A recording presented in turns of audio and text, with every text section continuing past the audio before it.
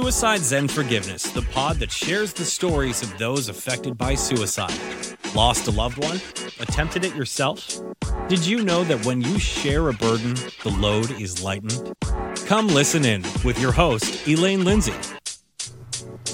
Suicide Zen Forgiveness, the podcast, is for education only. Some of the subject matter could be triggering for those that are newly grieving or in a poor state of mental health. Please call your local suicide hotline or mental health office if you need immediate help.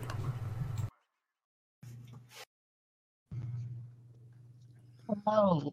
It's really nice for me to be here with Al Levin, who I've actually communicated with for a very long time on Twitter, in a different capacity than I am here. And I was and have been so honored by what you do. His podcast is called The Depression Files. There's much more to it, and I'm going to give you a little insight into who and what Al Levin is. Just a second, and then we're going to talk about his story. So first off, let's say he's an assistant principal at a pre-K to 8 school in the St. Paul Public Schools. He's in Minnesota. He's been in education for over 20 years and the past 14 as an administrator. He's married, he has 4 children and 2 dogs. Yay, gotta have those 4 kids. Al's completed all of the coursework in working towards a coactive coaching certificate through the Coaches Training Institute, and he's certified in cognitive coaching. The coaching work has allowed him to support the staff he works with in the public schools, as well as others who are seeking support in reaching their goals or working past challenging times in their lives. And of course, we all have those right now.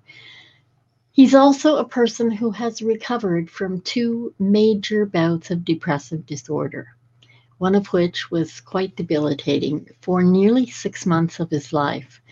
Through this experience, he's become very, very passionate about learning more about mental health and supporting others with a mental illness, particularly men with depression. In addition to a blog, he has the podcast I mentioned. He interviews men who struggle with depression and or other mental illnesses. Both in his blog and the podcast, you can find them at thedepressionfiles.com. Now make sure that's in the liner notes so that you can get there. He speaks publicly for the National Alliance on Mental Illness, that's NAMI, and more often he speaks on his own as well. He was recently appointed by the governor to the Minnesota State Advisory Council on Mental Health, and he serves on the state Suicide Prevention Task Force. You can always find Al tweeting at Al1118. Sorry, I swear I just washed my tongue and I can't seem to do a thing with it. I really am excited to have you here. And some people say, oh God, that's a weird way to put it. You're talking about suicide. Yes, I am. But the fact is, those of us that remain behind, suicide survivors and those that are adjacent, we can't just stop living. And that's why I believe humor has a place in absolutely everything. So let's start by talking about, I guess, the first time you had that bout of depression. So first, I'd like to say thank you for having me on the show, Elaine. And you have been a huge advocate of mine. And a lot of times with, Twitter and getting the word out around my podcast and my blog and so forth, I really count on others. And you've been so supportive and helpful. So thank you very much. So I'm excited to be here as well. And as you mentioned, we've been communicating for a long time. So it's really exciting for me to be here. So, right, like as you mentioned, I had 2 major bouts of depression, and my first major bout was in 2010. And that one, it kind of made sense to me. I don't know if I realized at first that I was going through depression, but I had recently been promoted to a principalship and moved to a different school where I didn't know anybody. The school was already in a deficit situation. So I was in a situation where I had to cut people before I even started. And it was a smaller school. And, sometimes people think that running a larger school, like a high school or middle school, may be more difficult. And in a lot of ways it is. I don't mean to say that's not. But when you're at an elementary school, a lot of times like in my case, I didn't have an assistant principal. So you are the one and only admin. And when you're brand new, you don't really know who you can count on, who to rely on. Yeah. And so it was a lot of stress right off the bat in my new position. And then at home, I had a 5-year-old, a 3-year-old, and 2 newborns. So the stress was at home. The stress was at work. I rarely saw my family because I was up and at work before anybody was awake in my house.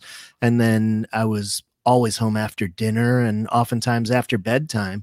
So I really felt like I wasn't home at all.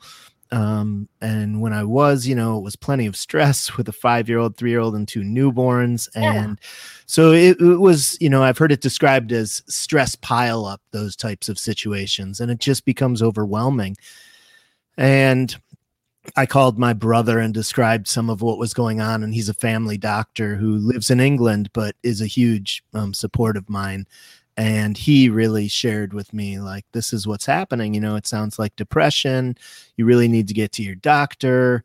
And so those were the steps I took. I went straight to my family doctor and tried to start to figure things out and get a handle on it.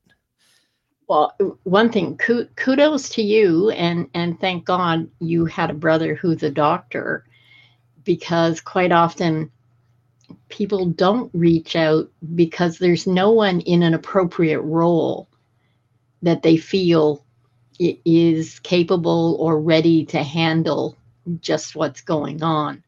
So that's a good thing. And the fact that you went to your family doctor based on that really had to be helpful. It had to be difficult for you. My God, 4 children, a new school. It's hard enough walking into a new situation at work where you perhaps know some of the people, but coming in where you have both children and adults, and you have to sort of get your feet, your balance all on your own with everything else that was going on. That had to be rough. Yeah, it was very challenging. And, I did reach out quickly that time and felt really comfortable reaching out to my brother. But I do think even if people know who to reach out to, sometimes it is really difficult. And I really think that that's, part of the stigma still that exists, which then plays into self-shame. And in fact, one of my blog posts is around the stigma and shame and how they overlap. So the second time I had depression was really tough for me to reach out. And I was even given the name from my best friend of a man who worked just with people, men with depression. And it took me 3 weeks to reach out to him. And each week I texted my best friend saying, tell him I'm going to call him. As if this guy needed a heads up that a depressed guy was going to call him. But even knowing a professional and having a contact through my best friend took me 3 weeks that time. So I think it really speaks to the challenge that a lot of people, especially men, have in reaching out for help. Well, yeah, because for decades, hundreds of years, the men are the hunters and gatherers. They are the tough, strong people that we are supposed to lean on. And on top of everything else that's going on for men right now, women are stepping up and taking on career roles as well as having children and doing whatever. And it's giving men pause because, well, where do you fit now? Right. If they can do everything, where do you fit? Right. So that's got to be pretty hard as well. And How far apart were these two depressions? So my first bout, like I mentioned, was in 2010. And after 2 years of the principalship, I asked for a voluntary demotion, and I stepped down to an assistant principal. And, I needed to find more family life balance. But I think that depression, I did see my family doctor, like I mentioned. He got me on a medication right away, and he recommended, and I did start talk therapy right away. Now, it's hard to say, depression is so insidious and creeps in. So it's tough to say when it started, when exactly it ended. But I was able to manage and keep working with a lot of support from my brother, who even helped me around some meds pieces and things. But I would say, my wife might disagree, I would say I recovered from that within a few months and started feeling better. But after 2 years, I took the voluntary demotion and went into a different school, did 1 year as an assistant principal again. And that year was okay. It was a little challenging. It was a interesting situation between me and the principal, and her boss had actually been my mentor. And there were some challenging pieces around our relationship. But then I got a new boss.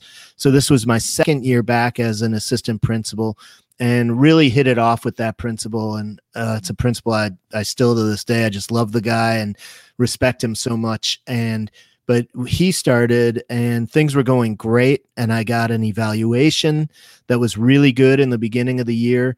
And then I just crashed. And so it was 3 years almost to the day that I got the next bout. My brother compared emails from when I first reached out to him both times, and said it was practically to the day. And I remember, and that was so weird, right? That one I didn't really have a grasp of, why is this happening to me?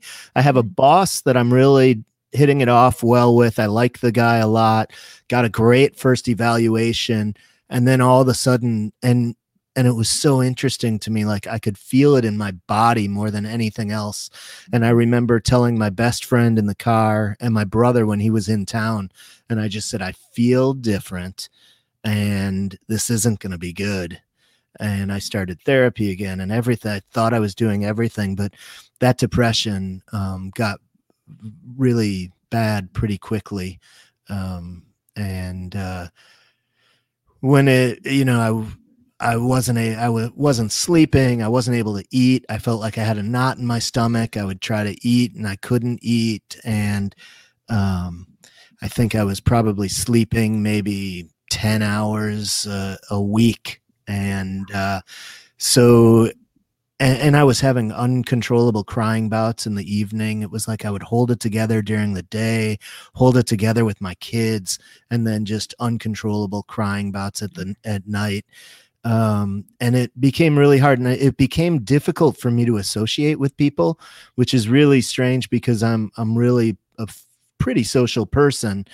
And the time that we realized it had gotten really bad was Thanksgiving dinner. So in November, we went to some friends of my wife, and it's just, they're a couple, and our whole family and them. And I remember sitting at the kitchen island on a stool and watching all of the interactions and engagement around me and not participating at all.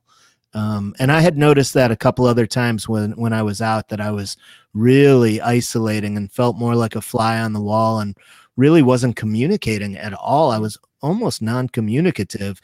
And when we got home from that, my wife and I talked and said, if this is how I'm acting with friends, what is happening at work? And what does that look like? Yeah. And it was tough for me to really put a handle on it, but I told my boss what I was going through and asked him to meet for coffee one morning. I said, so I'm dealing with depression.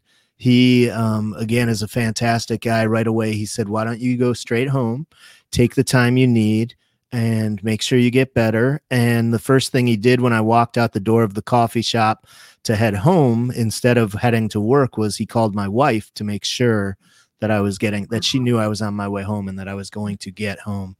Then I took, at that time, I took a week off of work, And I thought I would try to negotiate my meds, work on my meds. I got emergency psych appointments and stuff. And then there was a week before winter break where I thought, okay, I'm going to go back in. It'll be a great test period. And things were getting more difficult with my depression. And suddenly I noticed I was having generalized thoughts of suicide, like, no plan or anything, but different, thoughts, like it would be so much better if I just wasn't here. I wouldn't have any of these problems. Really started feeling like a burden, which I think is a big part of suicide, actually. And I went to my psychiatric PA at the time, and I said to him, I'm having these generalized thoughts of suicide. Could it be the depression meds, the most, crazy oxymoron type of situation, paradoxical situation in the world, right? That antidepressants actually have warnings that they can create suicidal thoughts. So I said, could these be the meds, or could it be the depression? And he said it could be either. And he upped my meds, which later I found was a mistake. But my suicidal thoughts became very pervasive, and I couldn't get the thought out of my head. I was doing some really weird things. Like I found myself on my laptop Googling things to find out, how to do it and everything. And I slammed my laptop shut and was like, I can't believe I'm doing this. And did some other things that were similar to that I just was shocked that I was doing. And I eventually had a plan. I had the means and everything. And I couldn't get the thought out of my head, and I'd push it out of my head. And 20 minutes later, the thought was there. Push it out of my head. 20 minutes later, the thought was there. And one night I dreamt of my plan, and I woke up from the dream and sat up in bed, and it had scared the hell out of me. And I just told my wife and sister, I really need an emergency psych appointment because this is scaring me. And luckily I brought them to advocate for me, because I knew this psychiatric PA was wishy-washy, and my sister was like, he needs time off of work. Because even that conversation, he was like, sometimes taking time off of work can cause more stress, and then what are you going to do and everything. And we got a letter from him and started calling places, and then I within a couple of days checked myself into a partial hospitalization program for 3 weeks, which was the start of my much needed recovery. Yeah. Again, I have to say it the sheer presence of mind and it's unusual even to talk to your best friend. Now, I understand the brother thing, because our siblings, we tend to tell them more than we tell other people. But I think that's a huge step. And to me, it speaks to that underlying core of responsibility and love for your wife and children. You even though things were going off the rails, some of you knew that you had to stay present, because what you talk about, what you said about stigma and shame, that's the biggest issue that we still face. Yeah. And it's been so many decades for me since my first loss to suicide. And I can honestly say, I think we're not that far ahead, because the shame factor permeates everything for the person who may have had suicidal ideation. But for those that are left behind, for the people that have left us, and it has to stop. We have to put this on the table and shine light on it, so that we can make it the norm to talk about. We're losing children at 9 and 10 years of age. Yeah, you're absolutely right. And I was lucky, I did have, and I tapped into my support system. I mean, I remember meeting with my sister several times, one time at a restaurant, and I still remember it was like this giant open area with a bunch of tables. It was almost like a grocery store restaurant. Sometimes we have some fancy grocery stores with a little restaurant. Yeah. And we were sitting near the middle, and I just started bawling again for no reason. I wanted to be, I remember so many times saying, I just want to feel like myself. Like it was almost an out of body experience. And so I was lucky I had her, and to my wife and her to bring me to the doctor and to advocate for me. Okay. Another thing I did that was really smart at a pretty deep, dark place that I was in, I did reach out to that gentleman who I mentioned earlier, who worked with men with depression and anxiety. And I went to one of their support groups. I met with the founder of the organization. It's a fantastic organization here in the Twin Cities called faceitfoundation.org, and met with the founder a few times. And he really pushed me to go to a support group. So I made sure I went to the support group the night before I checked myself into the partial hospitalization program. Right. And what I was doing was trying to create a support system for myself for when I got out, which was a very scary time too, because after 3 weeks, then it was kind of like, I'm leaving. I'm on my own. I don't have the support system anymore. Like, it was a scary kind of time. And here in Minnesota, we have a lot of options and programs. I chose not to do it, but we do have step down programs. So you can leave a partial hospitalization and go to a still intense program, but maybe 3 days a week instead of 5 days a week. Lots of great options. But I do think, and I tell people all the time, reach out for help. And then I'll hear from some people who say they didn't get help. Well, then reach out to somebody else. There is always somebody. And I'll tell you, the first person I reached out to, actually, other than my brother and sister, and I told them, I was like, I'm going to reach out to this person. And the person shut me down. It was somebody I'd worked with, and they were like, well, we shouldn't really mix work and personal. And it was like the most positive person I knew in my life. So I reached out to that person and, was shut down. And that was pretty devastating.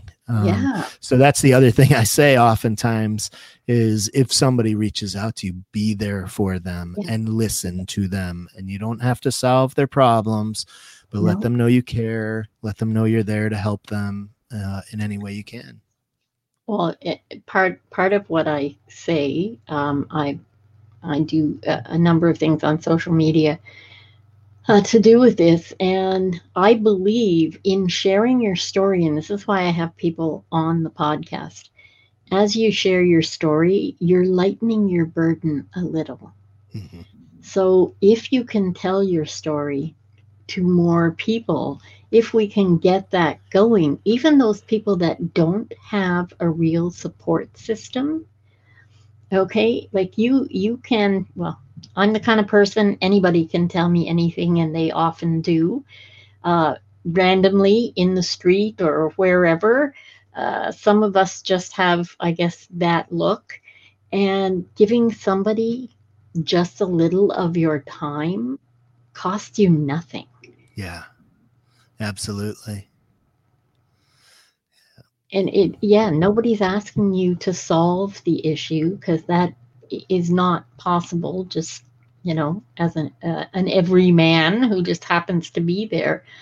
But giving someone the honor, the respect that they deserve as another human being, and just listening to their story. Yeah, and I think you're absolutely right about the sharing of stories, which is why I created the podcast, really. But I think it's so important. And like you said, it lightens the burden, right? I certainly find doing talks and supporting others is very therapeutic for myself. But I also know, and part of the reason I continue to do it is because I know I touch the lives of others. I spoke in front of 140 school administrators and shared my story. And I think it was the first time anybody spoke at that level about it. And I had one principal pulled me aside privately where no one could see, tears in his eyes, saying, "You just shared my story." And even 2 years later, I had people reaching out saying, "Because you shared your story, this is what I've done now to work towards my recovery."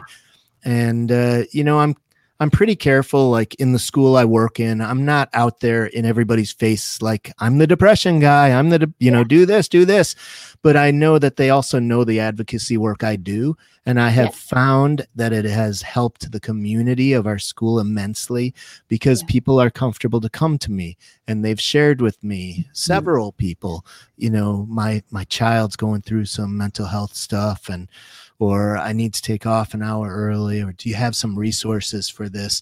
And it is such a healthy environment when people can openly talk about those pieces without feeling they have to shut them down inside and squash them and hide them. And that just creates another burden and another reason to have your anxiety shoot up. And so it's been really, really powerful. And again, I try not to, I make sure I monitor and not overshare. But I've even shared some of my story with some parents who share with me, some of their challenges of depression and so forth. And I'll let them know, hey, this is what I did, and this really helped me. And, I think especially I feel like hearing leaders in the community and people in leadership roles, not exclusively, I think anybody sharing their story when they are ready is super important. But people in leadership roles can really be incredible role models and help the environment, the climate and culture in organizations and companies, and really support people in reaching out for help. Well, yeah, because it starts with the leaders. If we bring it into the light, if the leaders bring it into the light, then the conversation becomes part of every day. And rather than waiting till you get so bad that, you're having this consistent suicidal ideation, having it nipped in the bud because you've already talked to someone because you just weren't feeling right. I believe it goes along with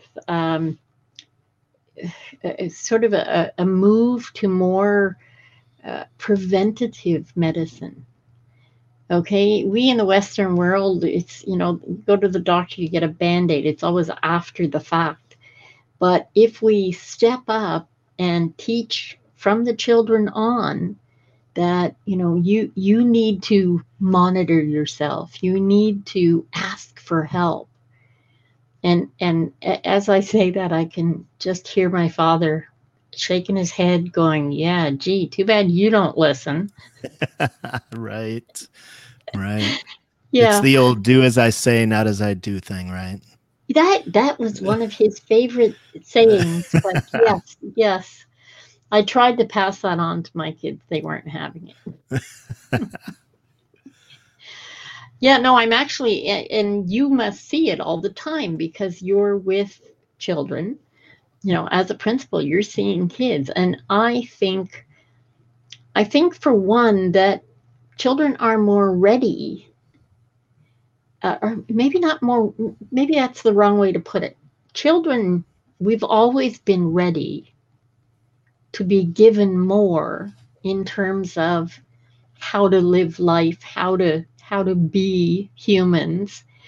But the children that are coming up, I think the parents are finally starting to be more open to understanding that you can give them a little more.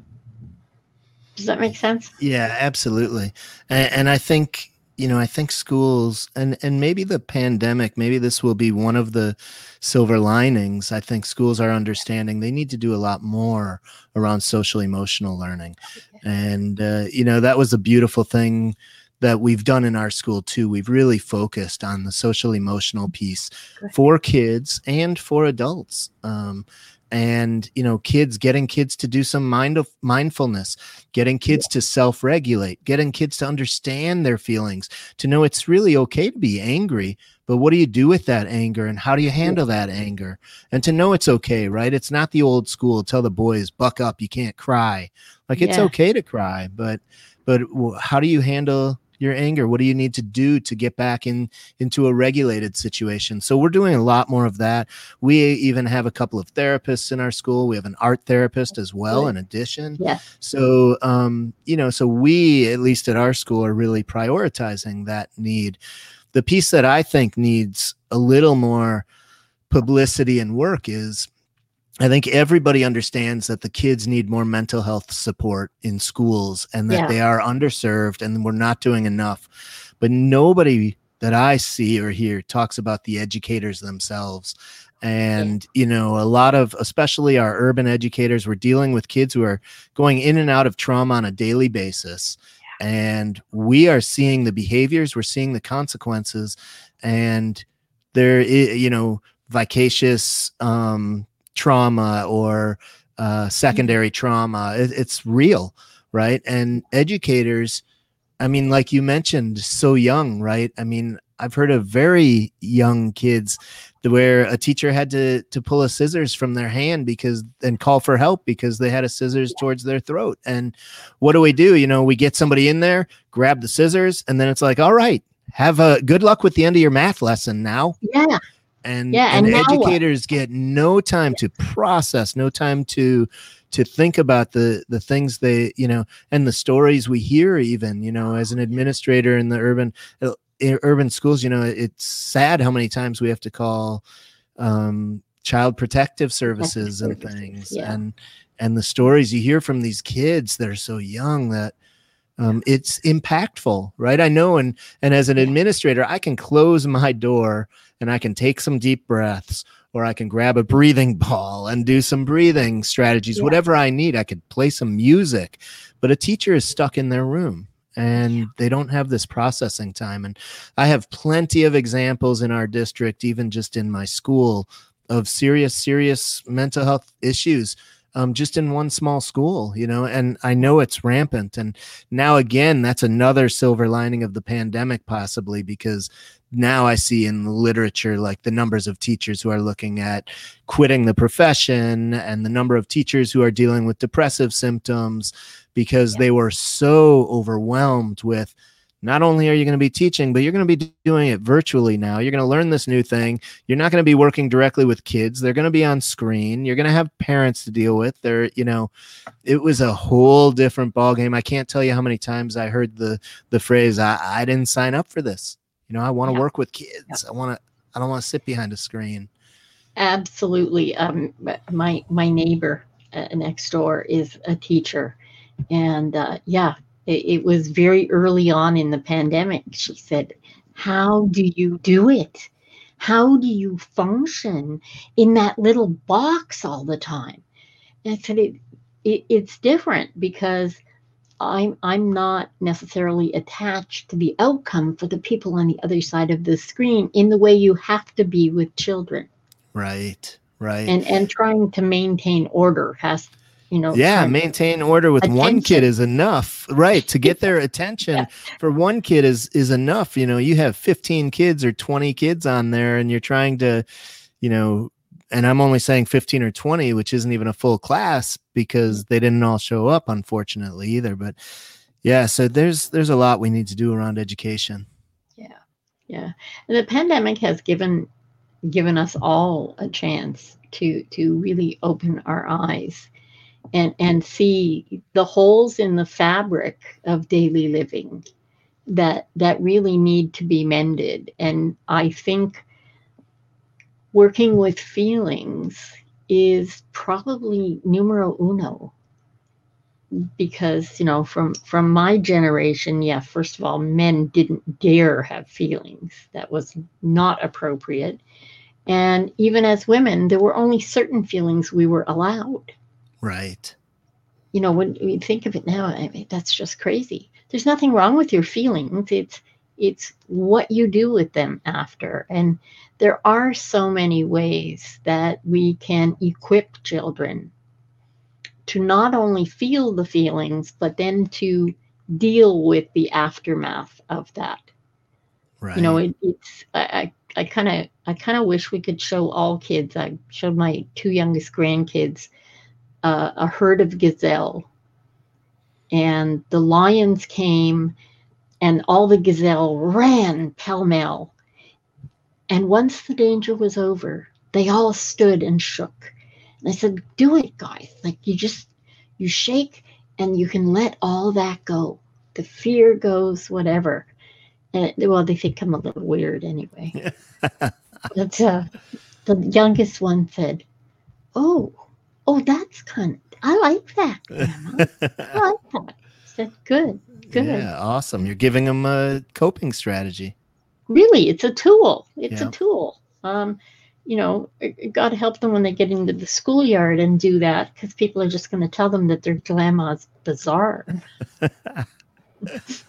Till we get everybody doing it.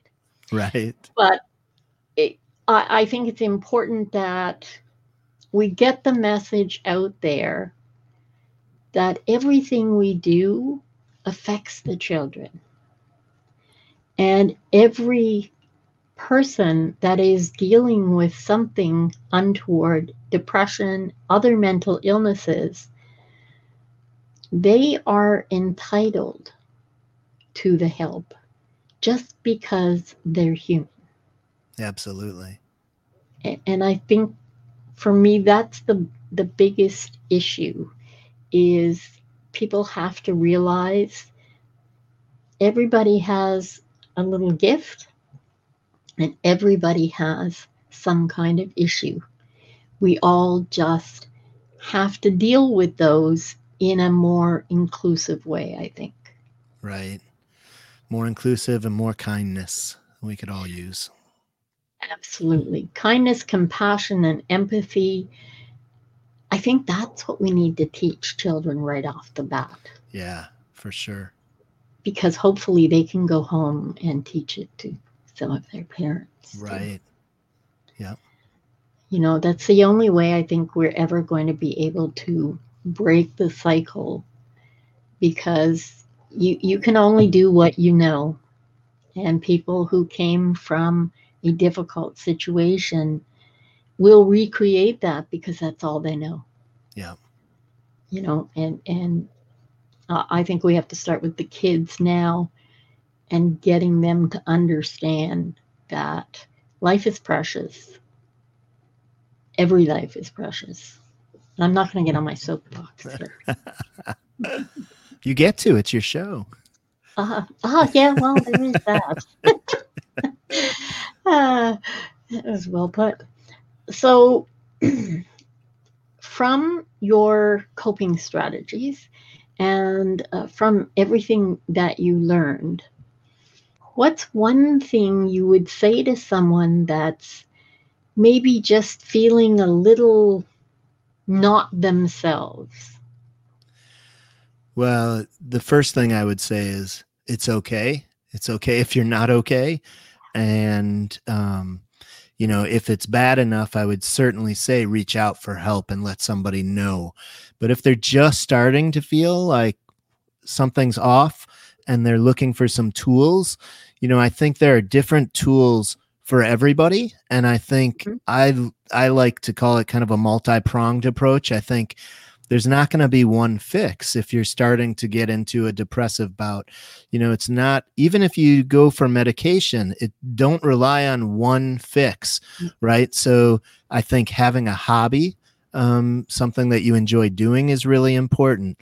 Making sure you're staying socially connected. Make sure you're going out with a friend once in a while. Maybe you're noticing that you haven't been out in a long time.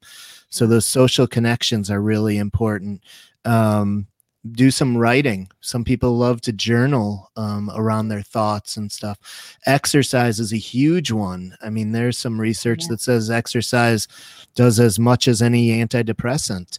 So I think there's a lot of evidence that exercise, and I always tell people, if they're at a point where they're stuck on the couch, create small goals and make sure you pat yourself on the back when you complete it. If you haven't been able to get out of the house, make sure you set a goal to walk around the block one time. It doesn't have to be huge. Go to the gym and do a 2-hour workout.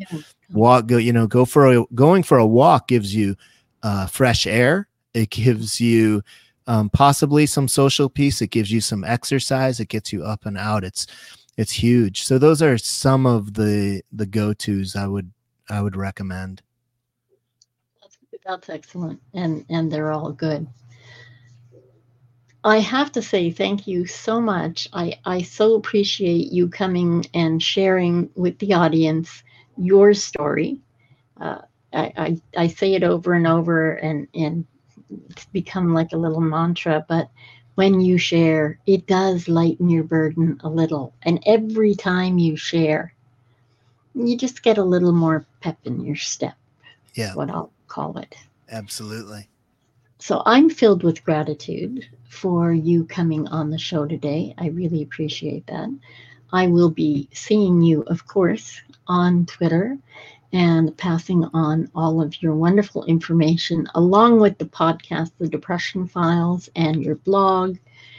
And for anyone who needs to reach out, remember there is something in your city. We have the main ones on the website, and just reach out. A neighbor, someone on the corner, someone if you're in a mall or you're walking by, there will be someone who will listen. And you can tell people, I just want you to listen. You know, that's all it often takes for you to be able to connect with another human being. And as Al said, try it not just once, try it a couple of times. Yeah, especially if it doesn't go so well, call somebody else. There's a doctor, there's a clergy member, there's a neighbor, a trusted colleague, a distant relative. Yeah, absolutely. Absolutely. Well, thank you so much for having me on the show. It's been really enjoyable. And again, I really appreciate the support you've given me. And I really, really appreciate and value what you're doing. It's really incredible. And I'm so glad you've got this show going. Well, thank you. And it's technically all for Andrea, because Andrea gave me this nice long life now, which I'm very appreciative of. On that note, I said thank you to my guest. I want to thank the audience. And I want to say, make the very best of your today, every day. Do your best to try, at least. And we will see you next time. Thank you for listening. Please subscribe on your favorite service. Suicide Zen Forgiveness was brought to you by Truel Social Media, the digital integration specialists. Let them get you on page 1 in the search results.